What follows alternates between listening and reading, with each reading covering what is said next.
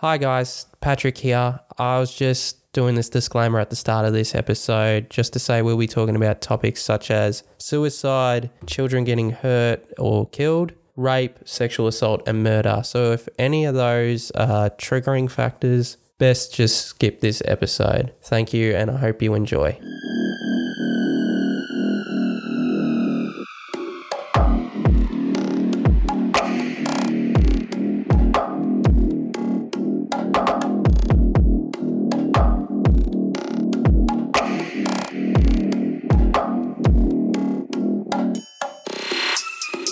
Hi everyone and welcome back to the Better Watch Horror podcast. I'm your host Patrick. And I'm Celeste. And we're here as always to share our love of everything horror. And true crime. Can't forget about them true crimes. No. And welcome to what we are calling this episode today, Crimes of Halloween. Yeah, so we're hoping we can make this a sort of series that we do every year and just keep it fun. Keep it fun.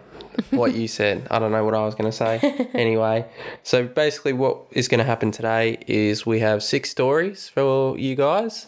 We don't know what each other's stories are. We just confided in each other to make sure we didn't pick the same ones. Pick the same story. Yeah. But we have no idea about each other's stories, so we are learning as you guys are. Yeah. Yeah. So without further ado, why don't you start us off? Sure. So my first story is this man called Ronald O'Brien, and he's also known as the Candyman. And I feel like he is probably the most known Halloween crime because he actually poisoned his son through his Halloween candy. You're kidding me? No. That's fucked up. Yeah. So this happened in 1974. So Ronald took his 8-year-old son Timothy and 5-year-old daughter Elizabeth out trick-or-treating with his friend Jim and Jim's son as well. So it was a group of 5. So they're going around trick-or-treating. They come home. Ronald says, look, guys, you can have 1 piece of candy before bed, and that's that. And so Elizabeth goes, no, I want to save all my candy. I want to make it last. And Timothy goes, no. I want one, and picks a pixie stick. And so a pixie stick is like that plastic tube full of sherbet. Yeah, I know what you're talking about. Yeah. I used to have those all the time as a kid. Yeah, so he picked that, and as soon as he ate it, he was like, it tastes funny. And then within minutes, he was dead. Fucking hell. So the police obviously were called, and they were investigating it. And Ronald said, look, we got these pixie sticks from this particular house while we were trick-or-treating. When we went past, all the lights were off, but the kids knocked anyway. Didn't hear anything from inside, so he's like, I told the rest of the group to keep going to the next house and I'd keep trying. And he said that someone did open the door eventually and a man's arm passed out these pixie sticks through the door. So the police go to the house, find that a young family lives there. So then they go to the man's workplace, which is at an airport, arrest him because they were like, well, if Timothy ate this pixie stick that he got from your house and then passed the candy to Ronald, it has to be you. And then he goes, well, actually, I was working that night, so it wasn't me. So then the police do further investigation and find that Ronald was in a lot of debt and he put life insurance policies on his kids. And then turns out that he'd poured cyanide in the pixie sticks. And That's fucked up. Yep, so he was sentenced to death by lethal injection in 1975. As it's deserved. Yep. Honestly, what a fuckhead. Yeah. I don't understand. No, I'll never understand why people do that to their own kids. Yeah. I'll just never, it'll never confine in me how people can do that sort of thing. He makes me mad. Every time I think about Halloween crimes, he's the one I think of. Well, he was actually, when I was researching, he came up first and I was going to do that story, but luckily you said you were first. Yeah. But anyway, I think I stole one of yours for my first story anyway, because I will be talking about William B.J. Liskey Jr. Now, in 2001, BJ's father, William, married his partner, Susan. Susan had already 2 sons with her previous marriage, named Devin and Derek, and BJ didn't really have the greatest relationship with his stepmother. In 2002, because of this, he had a full-on argument with his father and threatened to harm himself. My God. Yeah, it was pretty crazy. So, obviously, the father calls the police. They take BJ away to get help. He's diagnosed with schizophrenia, and put on medication. And obviously he's doing well, so he gets to come back. But unfortunately, 2004, he has an argument with Susan. In turn, he punches her in the chest. And then 2 months later, he assaults Susan with a coffee mug, running away with her car keys, and also had attacked her in the shower as well. What? Like in your most vulnerable position. Oh my gosh. So when shit really hit the fan was in 2010 on Halloween. Devon returned home from the church after spending a night with his biological father. He just wanted to go home and play video games, really. And he noticed after a while that it was a bit too quiet in the house, like something was not right. Yeah. He ended up going to his parents' bedroom, expecting that they would have been woken up by him coming home. Devon started to speaking to them with no response. So he starts to panic. He saw a red quilt over their heads. So he goes over to his mother's side of the bed to like shake her awake. Yeah. And like saying, "Mum, like, are you awake?" Oh God. No response. Again. He lifts up the quilt. All he remembers apparently is just seeing blood, and he's screaming, panicking, and runs out of the house straight to his aunt for help. And in turn, the aunt calls 911. So when the police get there, they find out that William had been shot in the head and face about 5 times. What? Susan had been sexually assaulted and shot in the head 3 times at close range. Oh no. And Derek had been killed by blunt force trauma to the head, which was not found until his autopsy. Oh no. So obviously they got BJ and he was convicted of 6 aggravated murder charges and pleaded guilty, so the death penalty was taken off the table. Yeah. But didn't matter because in 2011 he hung himself in his jail cell. Oh wow. Yeah. That's sad. That is very sad. Like, he went off and got the help that he wanted, was on the medication, did well, but then to himself thought, nah, I don't need this anymore, and then just turned back to what he was. Wow. That's just sad. It is very sad. Like, especially what he did to his stepmom. Yeah, like, no one deserves Like, no matter, like, the shit that they went through, she would have still, like, loved him as a son. And yeah, tried to love him as a son, and he just wasn't allowing that to happen, really. yeah. Alrighty. All right. So my second story, there wasn't really too much information on it because, like, he didn't really give a reason as to why he did it. So in 1981, Johnny Frank Garrett, he was convicted of murdering a nun. So her name was Sister Tadia Benz, and her body was found naked in her bedroom in a convent in Texas. So the other nuns living in the convent found her, saw a broken window, called police. When they came, they saw her clothing and a knife under her bed. And then when they'd done the autopsy, they found that she'd been stabbed, strangled, and sexually assaulted. That's crazy. Yeah. Like, again, as many times that we're going to do bloody true crime throughout this whole podcast, I will just never understand what goes through people's minds. Yeah. And so they actually found Johnny because a witness saw him fleeing the scene. Yeah. And he actually lived across the road from the convent. You're kidding me. So I think it must have been a neighbour or something, and he had no reason why he should have been at the convent for, like, anything. Yeah. So then he was convicted and sentenced to death in 1982, and it's reported that his last words were, "I'd like to thank my family for loving me and taking care of me. The rest of the world can kiss my ass." What an arsehole. Yeah. And a nun too. Yeah. Like an innocent nun. Yeah. Just no reason. Yeah. So he was across the road and just walked. Went over, stabbed her, strangled her, sexually assaulted her, booked it. What a fuck. And yeah, in the, like, all the interviews and, like, investigation that the police were doing, we just kept denying it. Yeah. And then, just never said why he did it.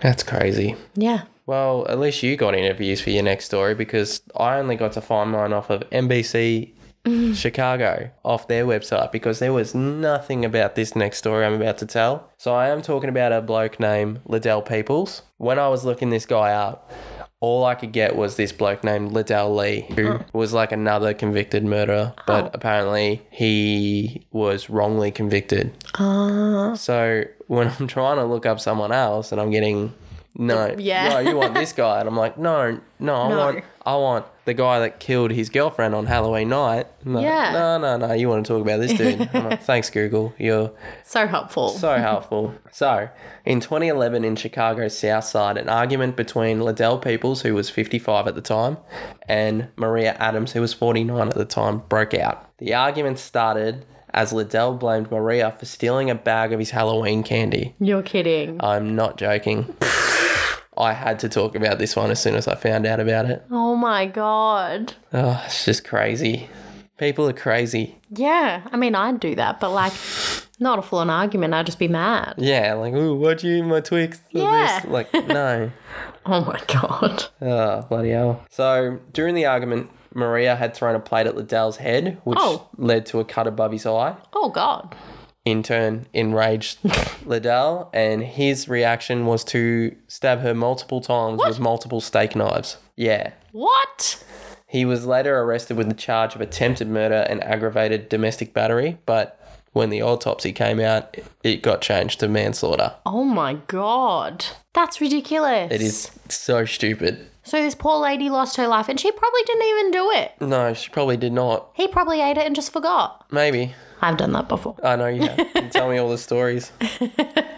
Just black out while I'm eating. Yeah, I think everyone has. Good times. But yeah. Not for Maria. Oh my God. And they're like full adults, like 55. Yeah.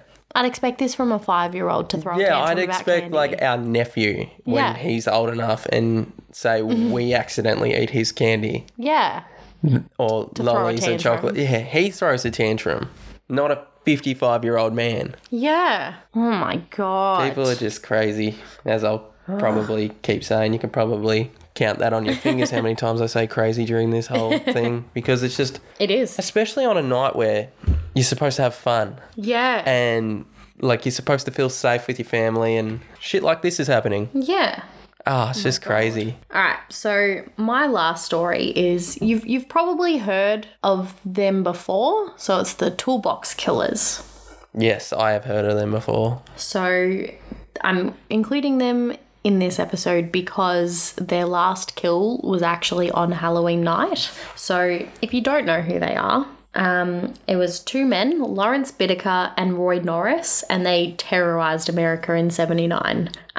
So they would pick up female teenagers if they were hitchhiking, just walking home, walking to the shops or something like that. And their goal was to kill a young girl from each age of your teenage years, so like 13 to 19. That's fucked up. And they wanted to do 1 a month. Oh, fucking hell.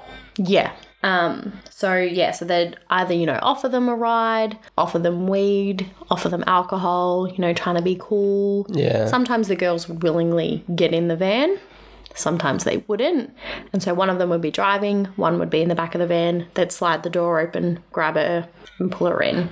And so all of these victims, they'd be tied up, raped, tortured with like various tools like pliers, ice picks, Jesus. a baseball bat. Wow. And then, they'd strangle them, sometimes even shoot them dead. And they'd like take Polaroid pictures of all the victims as well. So and they called the Toolbox Killers because when the police found them and found the van, they found a little toolbox. And in the toolbox was all of their tools and all their weapons that they'd used, plus all of these photos from all their victims. That's crazy. Yeah.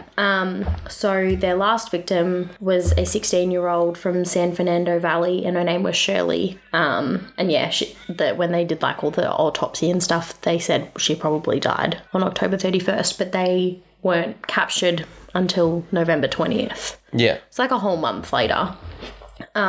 So they were actually captured because one of their friends, who was actually an inmate with them, when they were both in prison one time, they'd told him about their crimes. Yeah. And he didn't believe them. And then in the news, when they were reporting about Shirley, he was like, oh my God, they weren't kidding. So he told his lawyer, and then his lawyer called the police and told them. And then obviously they can't arrest them without having evidence.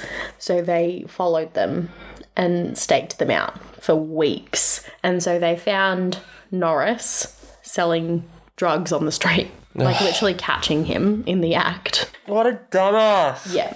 And then Bittaker, he was caught after he'd abducted and raped another young girl. Oh. So, yeah, then when they did the investigation, there was a lot of back and forth. Norris said, like, I didn't do it. It was all his plan. But then they'd actually voice recorded their crimes as well. So they're dumb as fuck serial killers, really. Yeah, basically. No, you did it.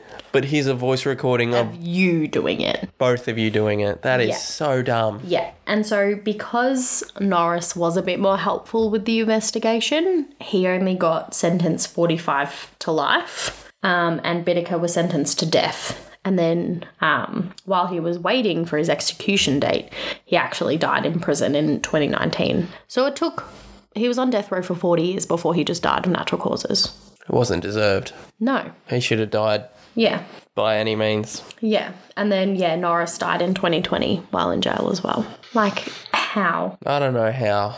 Honestly, there's obviously a lot more to tell with those two. Yeah. Which we might do an episode on in the future.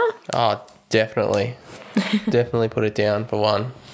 Like, I want to learn more of how dumb these two are. Yeah. They just seem dumb. Like voice recordings? Yeah. It was so that they could have like mementos of their crimes and relive it if they were getting bored. I think Polaroids were enough. Not for some people, clearly. No, obviously not. Oh well. Oh well. We move on. Yeah. To the last story of our Crimes of Halloween episode, which I've gone with Quentin Patrick. Did you pick him because of his last name? Yes. Of course I did. But no, this one was actually really interesting. Okay. And it's pretty sad, as all the stories are. Yeah. Minus the last one I talked about. That's just stupid. Yes. But sad for that family. Yeah. So I'm going to talk about the victim first. Okay. So TJ was this 12-year-old boy who attended a Halloween block party in attended a Halloween block party in South Carolina in 2008. Okay. After leaving, TJ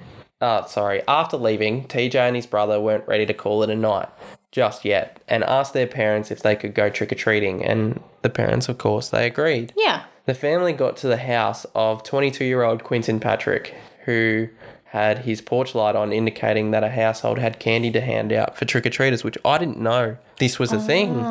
Yeah, I know like some neighbourhoods do it. Like even here, I recently joined a Facebook group for Halloween lovers, and because it's not such a big thing here in Australia, one of these people, they said that they made up these flyers to put in people's letterboxes around the neighbourhood where they live, and said, you know, if you're going to be participating in Halloween, to help us like parents with little trick-or-treaters, if you want to participate, put an orange ribbon on your letterbox or on your door or something, smart. So that the people that don't want to participate, they don't get bothered by people knocking on their door. But like, it's all fun and games. Like, you see it in the movies and I'm like, I wish like it was as big as it is in America that it is here. Yeah. Because it just seems so much fun. You get to dress up as something scary for a night, and it's great. Yeah. And obviously, look at all the movies we get from it. It's awesome. Yeah. But anyway, back to the story. Yeah. What the family didn't know was that Quentin was a convicted drug-dealing gang member who had his 19-year-old girlfriend at the house with her 3 kids at the time. Oh, God. So obviously TJ and his 2 brothers, along with his stepfather, got to the front door and yelled out, "Trick or treat." Yeah. Quentin's girlfriend poked her head out the door and saw a ghost face mask, which scared the shit out of her, and she screamed. This, in turn, scared Quentin, who jumped up and grabbed an AK-47, aimed it at the door, shooting at least 29 bullets outside of his house. What? Yeah. Sadly, TJ was struck 12 times, one hitting him in the head. Oh, my God. The stepfather and one of his brothers was hit twice, so they had 2 bullet wounds, but luckily the third child was unscathed in this whole ordeal. Oh my God. Quentin then got his girlfriend and her kids into his car and fled the scene. What? Yeah. And obviously detectives and paramedics arrived on the scene. The detective is trying to console with TJ's mother, who's just over his lifeless body, just crying. Here's the dumb thing about it. Quentin comes back to the house and What? yells out the window to the detective that's there, "I thought I was being robbed." I'm confused. So he had left, Yeah. basically gotten his girlfriend and her kids out for safety because he knew he was in the shit, Yeah. came back and said, "I thought I was being robbed, so I shot." How? Well, I'll explain it to you. So he mentions to the detectives before that he's been robbed and shot before, and he could not understand why a 12-year-old is trick-or-treating. He's a kid. Why wouldn't he be? Yeah, I thought that was pretty normal age to be trick-or-treating. Yeah. What? And then Quinton was charged with 2 counts of assault and battery, intent to kill, and along with drug and gun charges as well. His girlfriend was charged with obstruction of justice for trying to cover up the crime by leaving the scene with evidence. Oh my God. Not much is said about the girlfriend, but Quinton was sentenced to 30 years in prison with a murder conviction and 16 years in a federal prison for weapons conviction. Holy moly. Just never know, That's do you? Yeah. Like, how could you think you were being robbed? Like, if Well- they weren't even in your house. Like, By reading the articles, it sounds like he thought that it was this rival gang coming to rob of him of his drugs and his guns or something else. Who knows? But I don't know a gang that goes up to a house saying trick or treat unless it's like a prank. Like, It's like trying to, lure them out or something. trying to lure them out. But then also, so he used the excuse of, I thought I was being robbed. But then the second excuse was, I don't know why a 12-year-old was trick-or-treating. Yes. So, like, which one is it? I don't know. Did you think you were being robbed, or did you just, like, were you high on drugs, you didn't know what you were doing and just decided to shoot a kid? I don't know. My God, he makes me mad. Oh, it's just, again, like, you'd think it's a safe night. Yeah, You just never know. psychos are out there. There are very much psychos out there. And that's it. That is all 6 stories that we have for you. We didn't really want to get into too much detail. Yeah, And especially if they're stories that we might cover in the future and go yeah, more in and depth. some of them you couldn't find much on. Yeah, But no, we just wanted to do a nice little short one for everyone, really. Yeah. Especially being the last episode was almost an hour long. yeah. Next week's one looks like a bit of fun. Yes, I'm very excited. You are very excited. I will post the hints up for those the day after this comes out. So Yeah. the Thursday for anyone in Australia, anyone overseas be Wednesday. Yeah. Well, yeah, that's it from us. If you want to follow us on our socials, we're on Instagram at Better Watch Horror Pod. Yep, and we're on Twitter, official BWH Pod, and we now have TikTok, which is BWH Pod. Yes, and we're also on YouTube as well at Better Watch Horror. Yeah, so we have some fun little reaction videos there. We also post all the audio files if you prefer to listen to them on YouTube. Yes. yeah. And Gmail? Yeah, so we've got an email as well, betterwatchhorrorpod@gmail.com for literally anything. If you want to have a chat, want to send us your recommendations, any requests. Yeah, which Yeah. I'd get those recommendations in because after October, November looks pretty open. Yeah. So we want to do a whole month dedicated to what, You guys want. yeah, we don't want to pick any of the movies that we want to cover or any true crime stories. Yep, whatever you guys want, we'll do. And that's it. I'm Patrick, And I'm Celeste. and this is the Better Watch Horror Podcast. See you next week. Bye. Bye.